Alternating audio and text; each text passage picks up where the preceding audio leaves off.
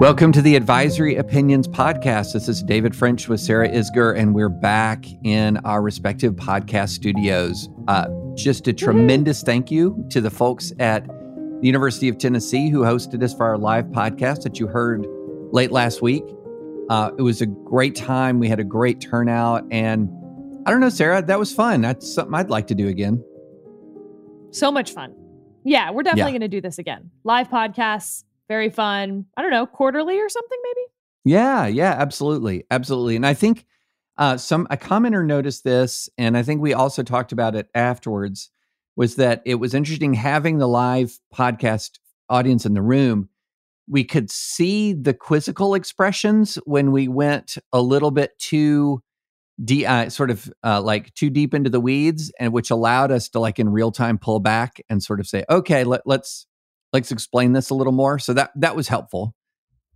Yeah, thank goodness we're back to just being alone, so that way I can continue not explaining things well. Whew, that was tough. Yeah, we'll just have to imagine the quizzical looks now. So, but we got a lot to cover. We're going to talk. Sarah's going to do a brief SCOTUS update.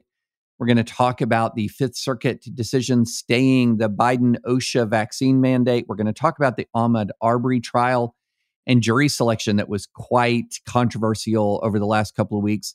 And then we're going to talk about the indictment of Igor Danchenko by Justice Department Special Counsel John Durham for his role, for his response to the FBI for his role in the infamous Steele dossier. So that's a lot.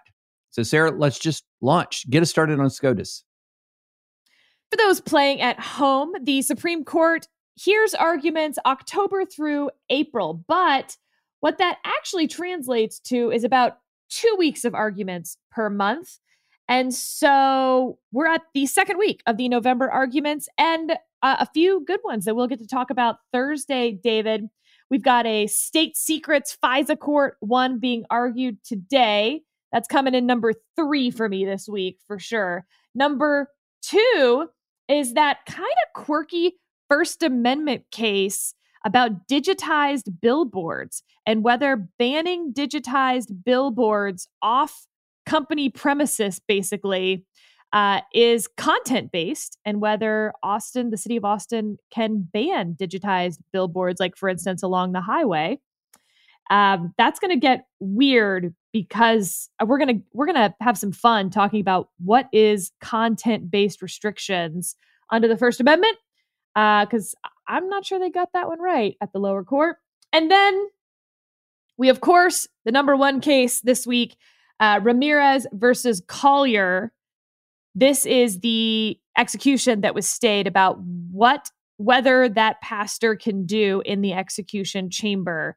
And we have lots of friends of the pod involved this week. So on Ramirez v. Collier, the University of Texas, the premier UT, their Supreme Court litigation student group had brought that case. So really interesting, headed up by Erin Busby, wonderful litigator in her own right.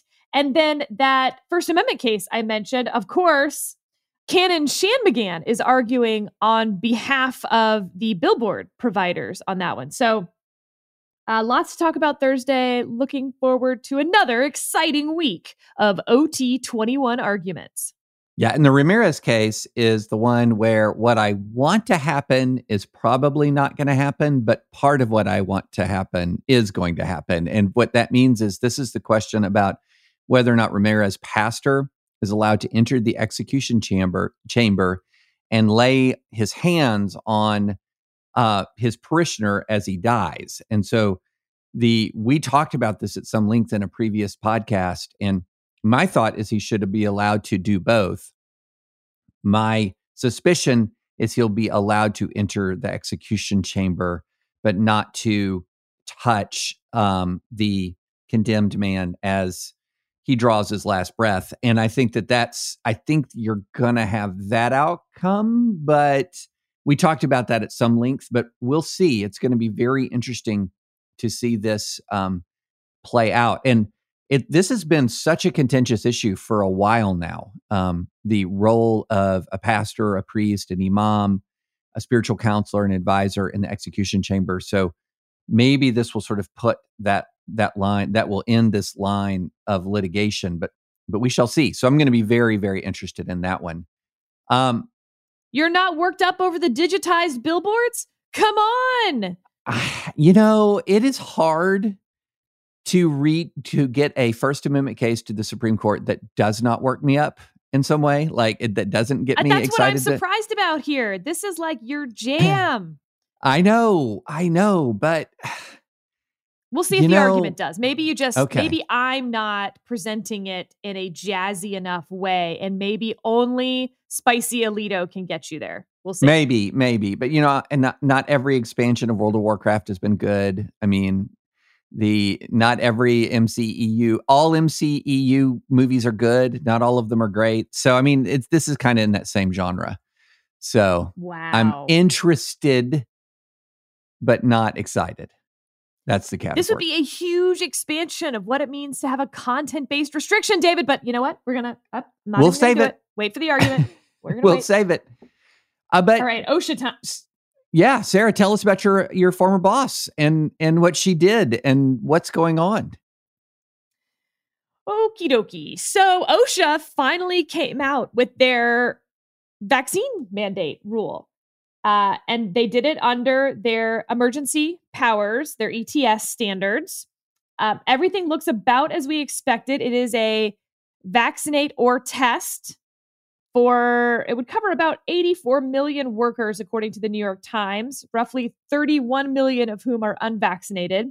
It is for businesses that are over 100 people. They did, however, David, listen to our podcast, and it is specifically for those who are working in the office. Like if you are never showing up, this doesn't affect you. There was a separate one that's not getting a lot of attention. It would affect about 17 million more workers. Nursing homes and other healthcare facilities that receive Medicare and Medicaid funds must ensure that all employees are vaccinated by January 4th with no testing alternative. So basically, for almost all workers over 100 people in businesses over 100 people, you got to get vaccinated or testing regime and masking by January 4th. Unless you are a healthcare worker basically receiving federal funds, in which case you must get vaccinated by January 4th with no testing option. Not surprisingly, there were a zillion, I believe was the number of lawsuits that were filed just so far. The night is young.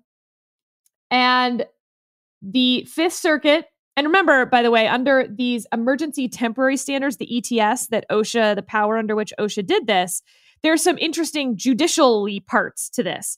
So as we've noted in a previous podcast where we covered how this would all work, these will all be moved into a single circuit eventually.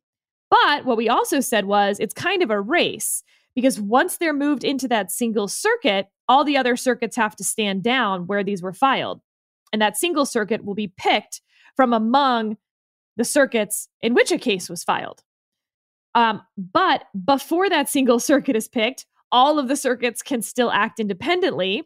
And I think I even gave the example that the Fifth Circuit would have a rush to stay the vaccine mandate before the DC Circuit was picked. And lo and behold, the Fifth Circuit, in fact, basically issued a stay pending their review of the stay application. So it's like we've got stays all the way down, basically. The briefing is due, all briefing will be done Tuesday by 5 p.m. I expect the Fifth Circuit then to rule by the end of the week on the actual stay motion, not just this stay pending stay. And this is a case brought by the Texas Public Policy Foundation. So not one of the businesses, not one of the state-based cases. If you remember, about 15 Republican-led states have sued, and in a lot of different circuits. What's interesting, also worth noting, because again, there could be a lot of strategery here. There are certain circuits that are going to be viewed as more friendly to invalidating the vaccine mandate. and certain circuits that would be viewed as less friendly. At the same time, there's other incentives going on, which leads me to the Republican National Committee's case, which was filed in the DC Circuit, much to the chagrin, I think, of many of the other attorneys watching this and conservative commentators who were quite annoyed, because for two reasons. One, the RNC just opened up the DC Circuit as a venue for all of these cases. And not just that, there's always kind of a thumb on the scale for the DC Circuit to get these types of cases because they do have a certain amount of administrative law expertise. But second, the RNC's kind of a bad plaintiff, frankly, because it's going to be seen as so political, because it is so political. And if the RNC is then out fundraising on it and seen as just doing this to like stick it to the Biden administration, it undermines their legal case in a way that, David, you and I have discussed, in which unsympathetic plaintiffs make for unsympathetic judges. Wait a minute, Sarah. Are you suggesting that some people are filing these cases in part to fundraise off of them? I would never suggest such a thing, but look, I have not seen any fundraising from the RNC related to this yet. So I could just be far off, but this is what I think conservative commentators are criticizing them for, that like they wanted so badly to have their own case, which is why it had to be filed in DC, because they needed to file it where sort of the main part of their business is what's required, actually. But they could have joined on to the TPPF case or the Montana case, and instead sort of clearly wanted their own case and therefore opened up the DC Circuit and opened up this political line. So I think they're, well, we'll see what happens and which circuit is picked. But I think a lot of people will be quite annoyed if the RNC ends up being the poster child for the pushback on the vaccine mandate, which, as we'll get to in a second here, has real legal questions around it. Right. And now your contention is what we have here is a little bit of maybe, possibly Fifth Circuit saying, ooh, pick me, we're first. We got to have our hand up first. No, the other way. The Fifth Circuit does not think they will be picked, but their stay will last regardless. Gotcha. Yeah, I am going to be very interested to see how this comes out, because we have a couple of factors working here that are a couple of real world factors working here. One is, of course, you have this emergency rule that is promulgated months after the articulation for the requirement of the Biden saying we need an emergency rule. Also, after the peak of the Delta variant, especially the really deadly wave in the South. And so I think that it's going to be interesting to see how this plays out as COVID plays out, because the Delta variant hasn't really gone through some other areas of the country. And are we going to be back into a seasonal surge as the cold weather increases? And then the other one is, you're beginning to reach a lot more. There's still been slow and steady vaccinations across this country for a long time. And so it's going to be very interesting to me to see, as this percentage of Americans who are vaccinated just continues to get up, how much some of these real world factors play into it. If COVID is plunging or staying low or doesn't hit that yet another wave and vaccinations continue to tick slightly up, what kind of role will that play? What kind of role does the delay play in promulgating this emergency regulation? So I'm very interested in this case from a standpoint of, oh gosh, every possible front, Sarah. Administrative law, Let me walk through a little bit of Administrative Law 101 then, and how you start thinking about how to challenge an administrative rule. So the first question you're going to ask is, did Congress have the power to do this? As in, if Congress had done this themselves through a statute, could Congress have done this through their Commerce Clause powers? I think there will be those who even challenge that. Number two, can Congress delegate that power? So Congress has the power to make a vaccine mandate. Can they hand off that power to an administrative agency? That's, of course, called the non-delegation doctrine. Let's assume the answer to that is yes.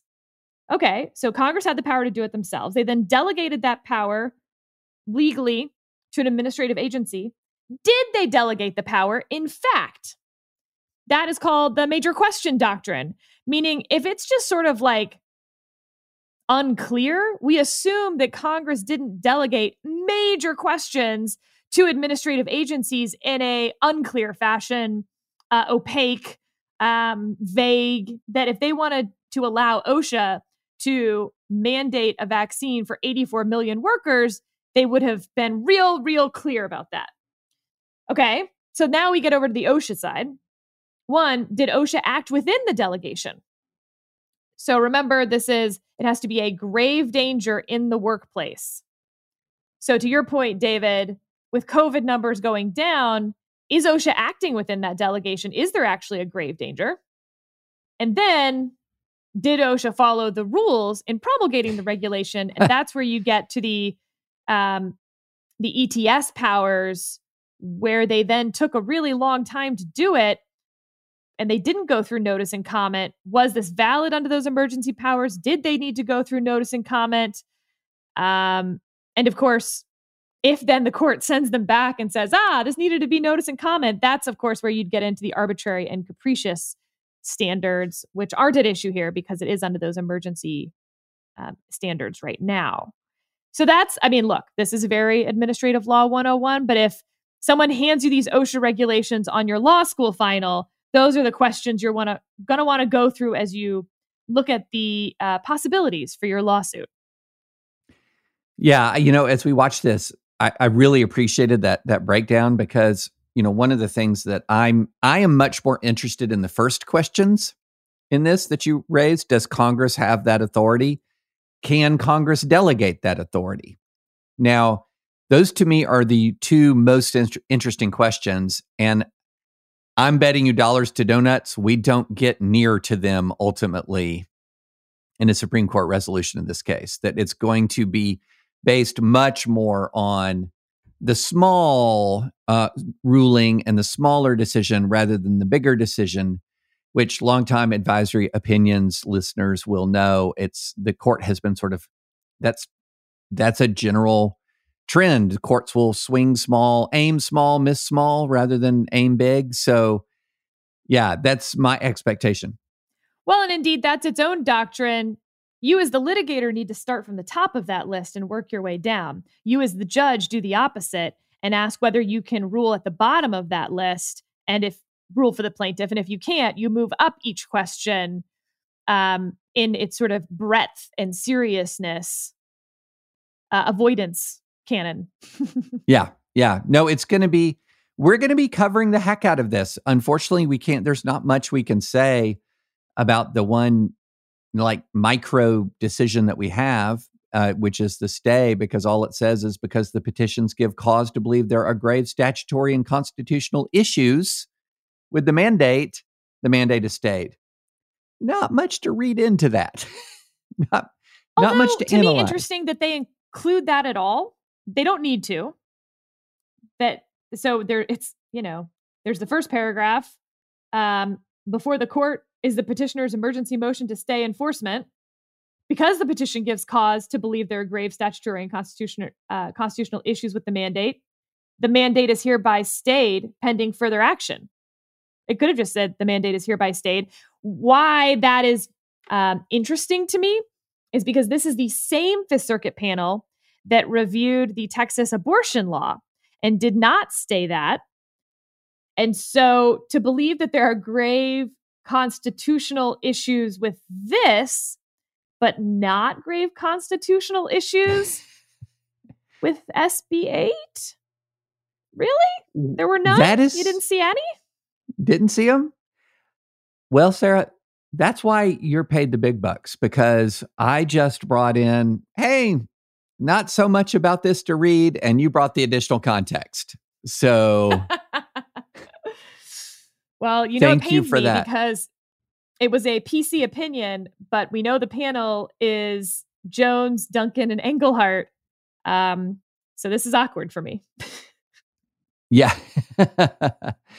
But well, stay tuned. I mean, we have the Justice Department is filing its papers today. We're going to have the petitioners by tomorrow at 5:00. So this is the rocket docket, and I don't mean one of the slower NASA rockets. I'm talking about like this is full on SpaceX Starship rocket docket. So stay tuned. All right. Should we move from one contentious thing to another contentious thing, Sarah? Yes. So there is a trial going on right now in the Ahmaud Arbery shooting and killing in Georgia.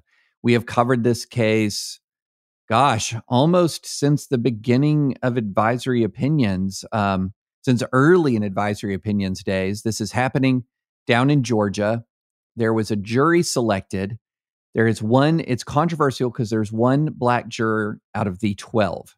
And so this is going to be a subject of contention throughout the trial. I mean, not so much in the courtroom. The jury is selected. They're presenting the evidence to this jury, but this is going to be talked about a lot, and especially going to be talked about a lot because here is a headline from CNN.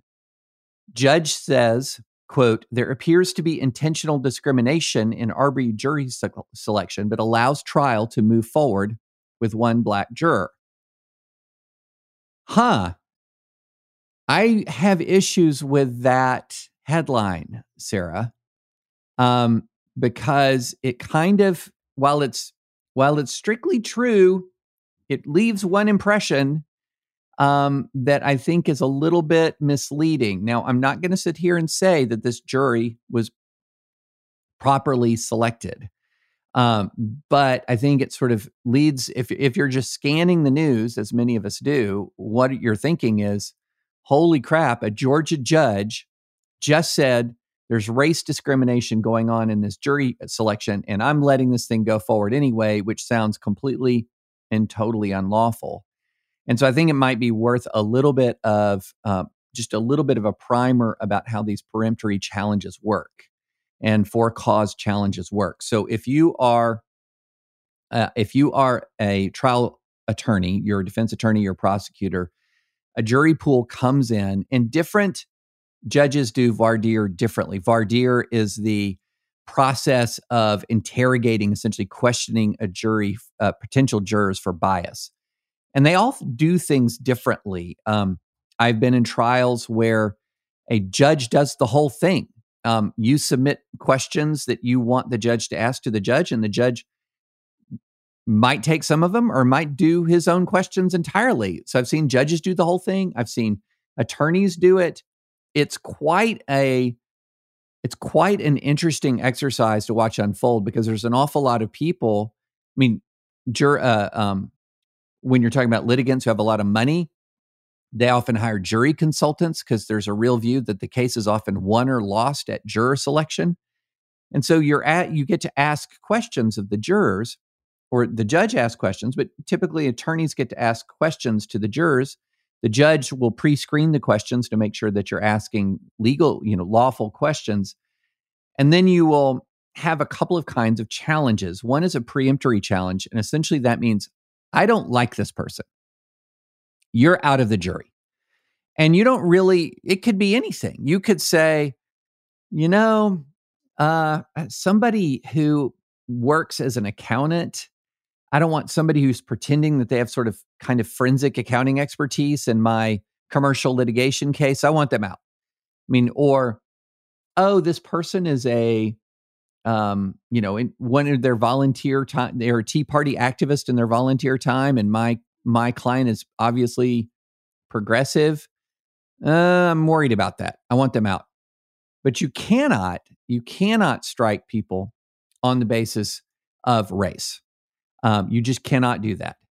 And so once you raise a question, if you've struck somebody and there's a concern that this person was struck on the basis of race, then you're going to have to show that there was a non-racial reason why you struck the person. And so it doesn't just hold is that you can say, hey, Your Honor, they struck this juror because of race. And the judge says, yep, I agree. The judge is going to ask a question. No, why did you strike the juror? And if then I can come forward with a legitimate, non-discriminatory, clear, reasonably specific, and related reason for why I struck the juror, this is quoting the judge in the case, then I can overcome the burden of showing it was for non-racial reasons. And so this is how this plays out a lot in very racially contentious trials, as you'll see a defense attorney, for example, strike a black juror under a preemptory challenge, and the prosecution raises a Batson issue. That's what the issue is called, a Batson issue, and based on a case called Batson v. Kentucky. And then there's a fight over whether there was a non-discriminatory, reasonable reason for the challenge. All that makes sense, Sarah? Yeah, I just thought it'd be fun to do a little history on Batson. It was decided in 1986 by the Supreme Court. Batson was on trial for burglary, and the prosecutor had used his peremptories to strike all 4 potential black jurors. So Batson was then convicted by a jury composed entirely of white jurors. It was appealed, of course, all the way to the Supreme Court. They held that was a equal protection no-no under the 14th Amendment. Some fun after the fact, though. The prosecutor has since said that he thinks that Batson was correctly decided, but said that he was not striking those 4 jurors because of their race, but because of their age. He thought they would sympathize with Batson because of their age, which is interesting because while we have Batson for race and gender, we do not for things like age, sexual orientation, for instance. That has been ruled on. Batson does not really go on to have a happy life. When the Supreme Court reversed his conviction and it went back down, he decided not to take the risk of a retrial and pled guilty, actually. Got 5 years, though, instead of the 20-year sentence he was initially convicted of. But after being released, he was arrested and convicted again of burglary, theft, receiving stolen property, and persistent felony convictions. He was released in 2003 and remains on parole through 2026. He is a construction worker. And the last time he was asked, said about the case, "It's so old, they ought to let it go." I mean, you're like the most famous name when it comes to jury selection. I'm sad that he isn't more proud of that. So there have been so many tests of what the Batson rule means. Obviously, if you say, I want to strike that juror for no reason in particular, and they're like, is it because of their race? And you're like, yes. Okay, that's clearly a Batson violation. That's what this 1986 case was about.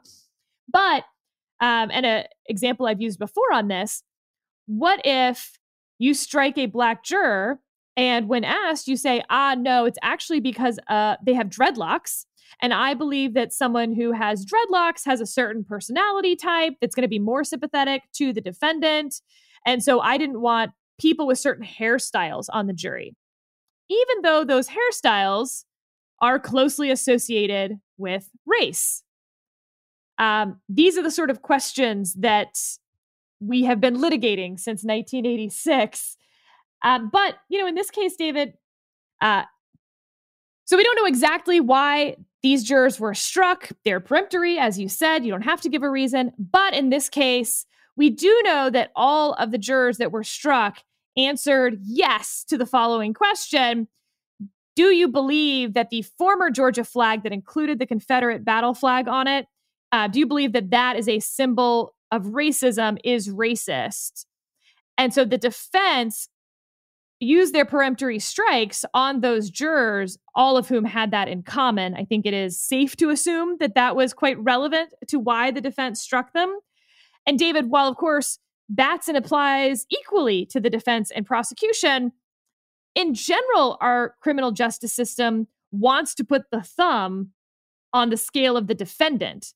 And so whereas I think that would be more questionable if the prosecution had used something like that to strike jurors of a certain race, I think that in this case, when it's the defendant striking jurors because they believe that's, something on the car of their defendants, these jurors think is racist, that they would have trouble then being fair and impartial jurors against these defendants. I think that's going to fly. Yeah, I think that's closer than you might think, but I think it is likely to fly as well. Here was one thing that did not fly with the judge and does not fly, and this was the Bubba request. So this act, one of the things when you actually look at some of these straight trial let's put it this way, if you listen to Supreme Court oral arguments and then read the transcripts in state trial court murder cases, you see a very different way of speaking. And at one point, the defense lawyer said, "It would appear that white males born in the South over 40 years of age without four-year college degrees, sometimes euphemistically known as Bubba or Joe Sixpack, seem to be significantly underrepresented," when he was talking about the jury pool. Now, the Batson case says nothing about class, age, etc. There's no Bubba category when it comes to Batson. So that is not something that fits within sort of that profile. And while there is a requirement or there's a desire to have a jury pool that is relatively demographically representative, there's no constitutional requirement that the jury pool itself match all of the demographics of the community.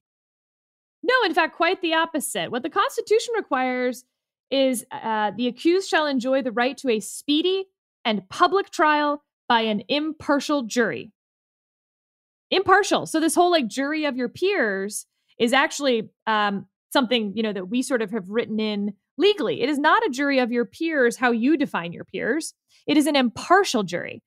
And so the question is, for instance, on that question about the Confederate battle flag and whether you find that to be racist, that goes to your impartiality as a juror, not the jury of your peers.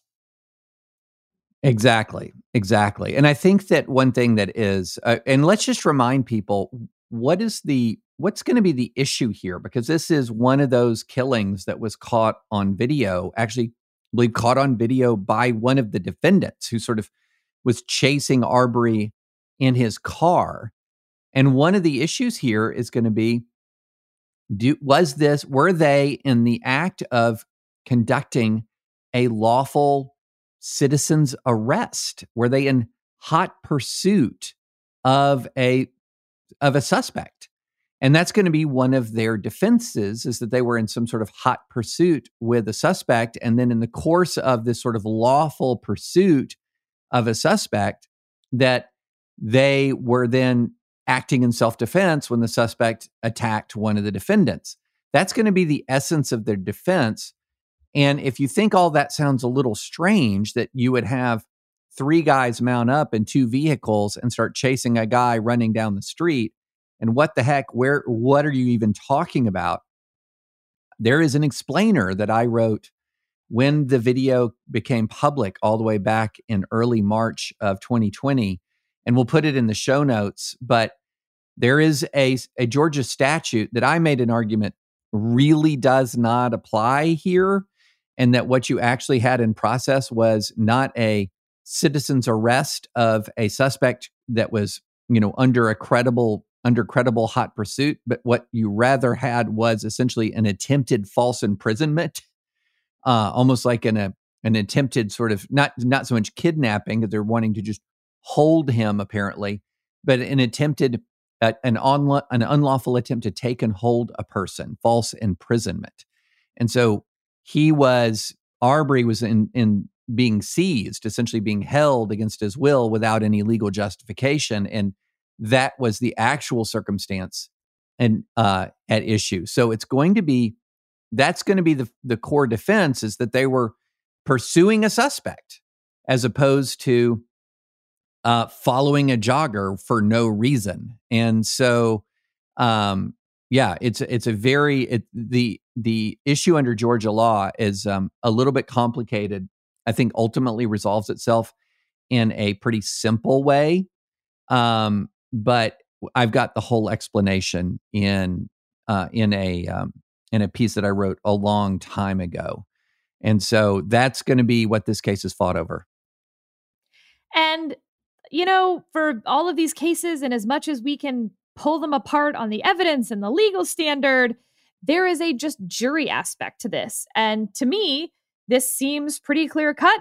And I would listen to all the evidence. I'm planning to listen to all the evidence, but it's hard to see with just the video going into it, this coming out as a pure not guilty verdict. However, I would like to bring up the case of Michael Slager. So this was in South Carolina. A police officer pulls over a man who then flees on foot, and he shoots him in the back, plants a taser next to him, and says that it was self-defense. Someone outside the fence line turns out to have been videotaping it, clearly shows that, in fact, the taser was planted. He shot him in the back while the suspect was fleeing. Walter Scott was his name. And I mean, it was about as dead to rights as you can get. Even the consciousness of guilt of planting the taser. He was charged with murder and a lesser voluntary manslaughter charge. And when it went to the state prosecution, it ended in a mistrial. Now, this was during my time at the Department of Justice. The feds swooped in on quick order, and Mr. Slager is in jail. But it goes to show you how juries can just see evidence quite differently. The jury foreperson said afterward that there was one real holdout and 5 undecideds on that jury. Yeah. I remember that case. I remember writing about that case. And that was actually one of the cases that helped me really understand the way in which the fear defense, the way in which officers use the fear defense in a way that often confuses jurors, and how clever defense lawyers use the fear offense combined with the split second argument to really confuse jurors. Because essentially what's happened, and you actually saw this also in the Philando Castile case, and what you saw both in the Slager case and in the Philando Castile, the shooting of Philando Castile, was you had officers who testified that they were in an enormous amount of fear, that they were really, really, really afraid. And then when you have officers who testified that they're afraid, and then they pull out their gun or they shoot to relieve their fear, then that's when the defense attorney comes flying in and says, this officer was afraid. Who are you sitting in this chair in this super safe courtroom to determine whether or not that fear was legitimate? Who are you to second guess? Who are you to second guess that fear in these split second situations? Never mind that was not a split second situation with Slager in the Slager case. The Walter Scott was running slowly away from Slager when he was shot. But it's remarkable how often that works, Sarah. It's almost like there's an unwritten rule that fear equals acquittal, when there's a word in virtually every statute involving a police shooting, and that is there has to be a reasonable fear. It's not just that a officer has to be afraid. They have to have a reasonable fear. And is shooting someone in the back as they run slowly away from you, is that manifesting a reasonable fear for your safety or the imminent danger to others? No, of course not. But this is sort of an unwritten law that has helped a lot of bad officers go free. And I've actually got a piece I wrote about this years ago that I'll put in the show notes as well, that this testimony that says, I'm afraid, followed by, well, then the argument, who are you to question, has had an incredible amount of power in jury cases. And I think it's actually having a diminishing amount of power now. There are signs that under cases where a cop would have been acquitted in the past, they're no longer being acquitted. But that case is almost the paradigm of that. Well, and this will be one of the first major cases after George Floyd and that officer was convicted. Now, of course, these were not police officers, but just again, to go back to that Michael Slager case, this is what the jury foreperson said after in a television interview, he was the only Black member of the jury. Initially, it was going to be murder, but after reviewing the evidence and reading the legal definitions, the things that were presented to us by the judge, we had come to find out he didn't do anything malicious. He said he believed Slager demonstrated, quote, a brief disturbance in reason. So based on the law, that would be classified under manslaughter, voluntary manslaughter. When asked whether, as the only Black person in the 12-member jury, what was the role of race in the trial, due to the society that we live in, race will always be a factor. But he added that he did not believe race played into the decision for the majority of the jurors. Asked about the one holdout, he just had his own convictions, and I'll leave that right there. So look, I think that the Ahmaud Arbery case will come out with guilty verdicts, but if it doesn't, I think we're going to see some very similar quotes to the jury foreperson in that Slager case. Yeah, but I tell you, this one, gosh. So let me just go back to this because it's in the piece that I wrote, but it's worth highlighting. They're likely going to rely a lot on this they're likely going to rely a lot on this sort of citizen's arrest statute. And it says that a private person may arrest an offender if the offense is committed in his presence or within his immediate knowledge. In other words, if you watch somebody snatch a purse, or if a woman turns around and says, he snatched my purse, and you see somebody fleeing, then there is something that's happened right within your immediate presence. And then it says, if the offense is a felony and the offender is attempting to escape or is escaping or attempting to escape, a private person may arrest him upon reasonable and probable grounds of suspicion. Now, one of the interesting things about this is the McMichaels didn't actually witness anything happening. They apparently just witnessed Arbery running on the street. So they've got a lot of legal hurdles here, Sarah. They've got a lot of legal hurdles. So what they may end up doing is trying to center a lot of it around the 1 or 2 seconds where the video is actually kind of unilluminating when Arbery goes around the truck and there's a confrontation sort of around the truck. But that is they've got a tough road. The defense here has a tough road. The facts of this case are yikes. But again, like you said, the Michael Slager case, the facts there were yikes, perhaps even double yikes, the video, and we had a mistrial. So we'll see.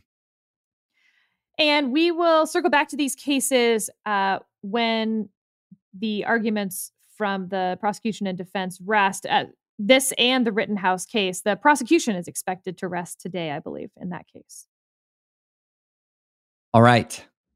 Next, let's talk a little bit of John Durham. And he issued, this is now, for those who don't remember, John Durham was appointed under the Trump administration to investigate the circumstances surrounding the beginning of the Trump-Russia investigation. And he has issued another indictment. He indicted a man named Igor Danchenko, who was, quote, the principal subsource for the Steele dossier. And this is one of these straightforward lying to the FBI kind of cases. And the essential allegation is that Danchenko lied to the FBI about whether some of his information came from a longtime Democratic Party operative. And that longtime Democratic Party operative has since been named as a guy named Charles Dolan, who runs a PR firm, ran the Clinton-Gore campaign in Virginia in 92 and 96. He's just kind of been in Democratic circles for a while. And, it just really highlights the sleaziness of the Steele dossier, the sketchiness of the Steele dossier. And it isn't really indicting anyone for the Steele dossier. It's for lying to the FBI. And Sarah, you had some pretty straightforward thoughts about this in the green room. This is a very straightforward 18 USC 1001 case. If you lie to the FBI, you are very likely to get charged with lying to the FBI. We've seen a lot of these recently. Lord knows, David, you and I have talked about it. It's just not a good idea. I see a lot of people, though, trying to take this 1001 case and making broad statements about the Durham report, about what the Hillary Clinton campaign did, about the Mueller investigation. And I guess my thoughts are, that's an interesting indictment. Looks like that guy probably lied to the FBI. And I'm going to wait for the Durham report to find out what is relevant to the larger picture about this indictment. And the reason that I say that is because, again, as someone who was at the Department of Justice for the entirety of the Mueller report, it was frustrating, bordering on comical to see people try to state with, deep authority what the Mueller investigation was going to find on both sides, by the way, based on nothing or things that were wrong. Even weirder, they would say well, as someone who's been a prosecutor before, I'm looking at this and that to me tells me that they've got this, this, and this. And I was like, whoa. You sound dumb to the people inside. So in an effort to not sound you sound dumb to the people inside, I'm just going to say yes, it looks like that guy intentionally misled the FBI when he was asked pretty straightforward questions in his interview. And beyond that, I will be looking forward to John Durham's report. Yeah. One of the things interesting about the Mueller report was at least the quote unquote collusion side of it. In other words, the part of it where you're concerned about what were the Trump Trump campaign's contacts with Russians. And a lot of that, it turned out, was largely mapped out before the report came out, mapped out by the series of indictments that were filed. And so that part of the Mueller report only contained a few really interesting or surprising nuggets to it. It was the obstruction of justice portion of the Mueller report that was most of the sort of new news in the Mueller report. The indictments had the breadcrumbs. There were a lot of breadcrumbs, and you kept saying, wait, these are breadcrumbs. Don't know where they're leading. Turns out they were leading where they had already been. They were just sort of showing us what the case largely was. Yeah. So, for instance, to go back, the 12 Russian GRU officers from their intelligence agency were charged with hacking and attempting to interfere in the 2016 election. When that came out, there was this sudden aha, the Trump team is next. See, these people were, and it was wait, what? No, just take it on its face. So take this indictment on its face and just stand by. Just keep a nice tight hold on those reins for your horses. Patience is not a virtue that we seem to have anymore, but we'll see what John Durham says. Look, he could say that all of the tea leaves were there and this led to this, and actually the Hillary Clinton campaign did this. It won't mean that I was wrong today. It'll just mean that I like actually hearing from the person conducting the investigation. So let me zoom out a little bit about the Steele dossier in general, because I think this is something that is, I wrote a piece, I put it in show notes. When you write a lot, Sarah, it turns out that you've written a lot about almost everything that pops up. But anyway, I wrote a piece about this, and I called the Steele dossier was Hillary Clinton campaign's malignant gift to America. And it essentially had sort of there were two ways in which the Steele dossier was particularly problematic in the public discourse. One that impacted the left and one that impacted the right in similar ways. One is when BuzzFeed just vomited this thing into the public square, an action that I thought was, and still think was, incredibly irresponsible. So Ben Smith, by the way, who's now a New York Times contributor, opinion author, has defended it and saying that all of this attention proves that it was newsworthy.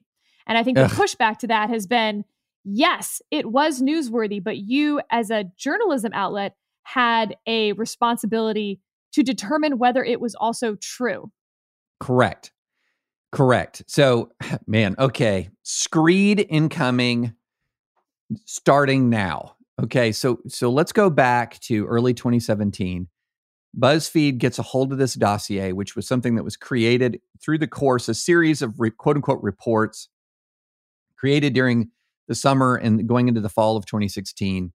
It was kind of in circulation in the background, in the way a lot of opposition research is sort of in circulation in the background. If I remember, this was a weird, wild time where there were lots of rumors about basically everything flying around. So I would get emails. Do you want to talk to so and so who accuses Trump of such and such? Well, what's the foundation for the accusation? Well, we can't go into that. Or do you want to? And a lot of sort of wild Oppo research was flying around. And part of that Oppo research was this, and again, I'm using air quotes when I say research, was this Steele dossier.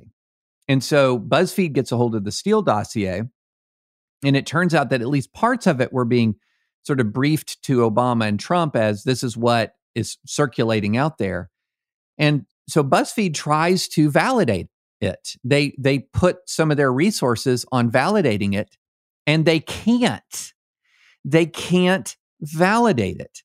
And then they put it into the public square. And Ben Smith does a lot of good work. Okay. He has done a lot of good work. This one, he puts it into the public square, and he says, as he puts it into the public square, we haven't been able to validate it, but we want people to see it and sort of make up their own mind. What the heck do you mean by that? There were allegations in there like Michael Cohen having clandestine meetings in Prague.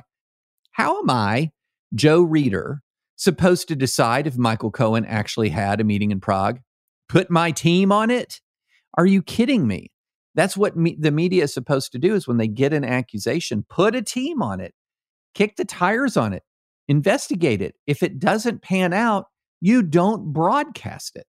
So here's what happened, Sarah, in my view. Two things at once. Number one, a lot of people on the left read the Steele dossier and said, aha, this is what the Mueller investigation is going to prove. So here's who Trump really is, and here's what the Mueller investigation is going to prove. Then there were folks on the right who said, you know what? If they don't prove this, there is no scandal. It's all nothing. And so on the one hand, you had the left saying, here's the roadmap for what the scandal is. And on the right, you had, if you don't meet this test of this garbage document that should have been in the public square, then there's no scandal. So every new revelation that came forward that was deeply troubling about Trump campaign conduct that didn't match the magnitude of the Steele dossier was totally dismissed by the right. And every new nugget that came forward that was not the Steele dossier, but pointed to troubling conduct by the Trump campaign, the left was like, aha, we're moving towards the Steele dossier. And what a mess. I mean, what an absolute mess, when in fact the Steele dossier didn't even launch the Russia investigation at all. It was relevant to some FISA applications, as is outlined in the indictment. We'll put the indictment, Durham's indictment in. But that's where we were, is it gave the left a roadmap, and in its absurdity, it gave the right an out to where they could say, well, you didn't prove the Steele dossier, so why are you talking to me about Paul Manafort sharing confidential polling information with a Russian agent? Or why are we even having a conversation about Trump Jr., Manafort, and Kushner meeting with a Russian lawyer in Trump Tower? That's not proving the Steele dossier. So that's my short rant about how malignant that document was in the public square. And indeed, you can see me at times talk about it on the ABC Hulu documentary Out of the Shadows, The Man Behind the Steele Dossier. George Stephanopoulos sits down with former MI6 spy Christopher Steele for his first exclusive interview. Interesting. So I didn't know you were in that. So I am. So you are. Well, stay tuned. We're going to learn a lot more. But I tell you one thing, it's interesting. If you go back and you look at all of the commentary for years, the people who come out well in that are the people who are consistently saying, let's wait and see. Let's wait and see. The people who don't come out well were those who were saying either there's nothing to see here or we're headed for the big reveal. And that was, and that was kind of the predictable partisan breakdown. And gosh, I can't emphasize enough how much this Steele dossier behind the scenes and sort of in people's minds and hearts influenced how they saw this thing. And once again, just to go back to this BuzzFeed thing, and I don't think I made the point well enough, maybe, and just in reflecting on the last 5 minutes. When you're a journalist, you get all kinds of rumors. They come in about candidates, and some of them are lurid. You will get lurid rumors about candidates. And the last thing you do is you say, well, if this rumor is just talked about enough, even though we can't verify it, let's just go ahead and put it out there. And that is so fundamentally irresponsible. And again, Ben has done a lot of really good work. He really has. This one frankly mystified me at the time, and it mystifies me still. Well, on Thursday, we're going to have some good SCOTUS arguments to dissect. Outstanding, including First Amendment. It's going to be great. And this is why Sarah's going to teach me that I need to care about billboards more. So I'm looking forward to it. You should be looking forward to it. Thank you again to the great folks at the University of Tennessee for hosting us last week. And please subscribe on Apple Podcasts. Please rate us on Apple Podcasts. And please check out dispatch.com. We will talk to you on Thursday.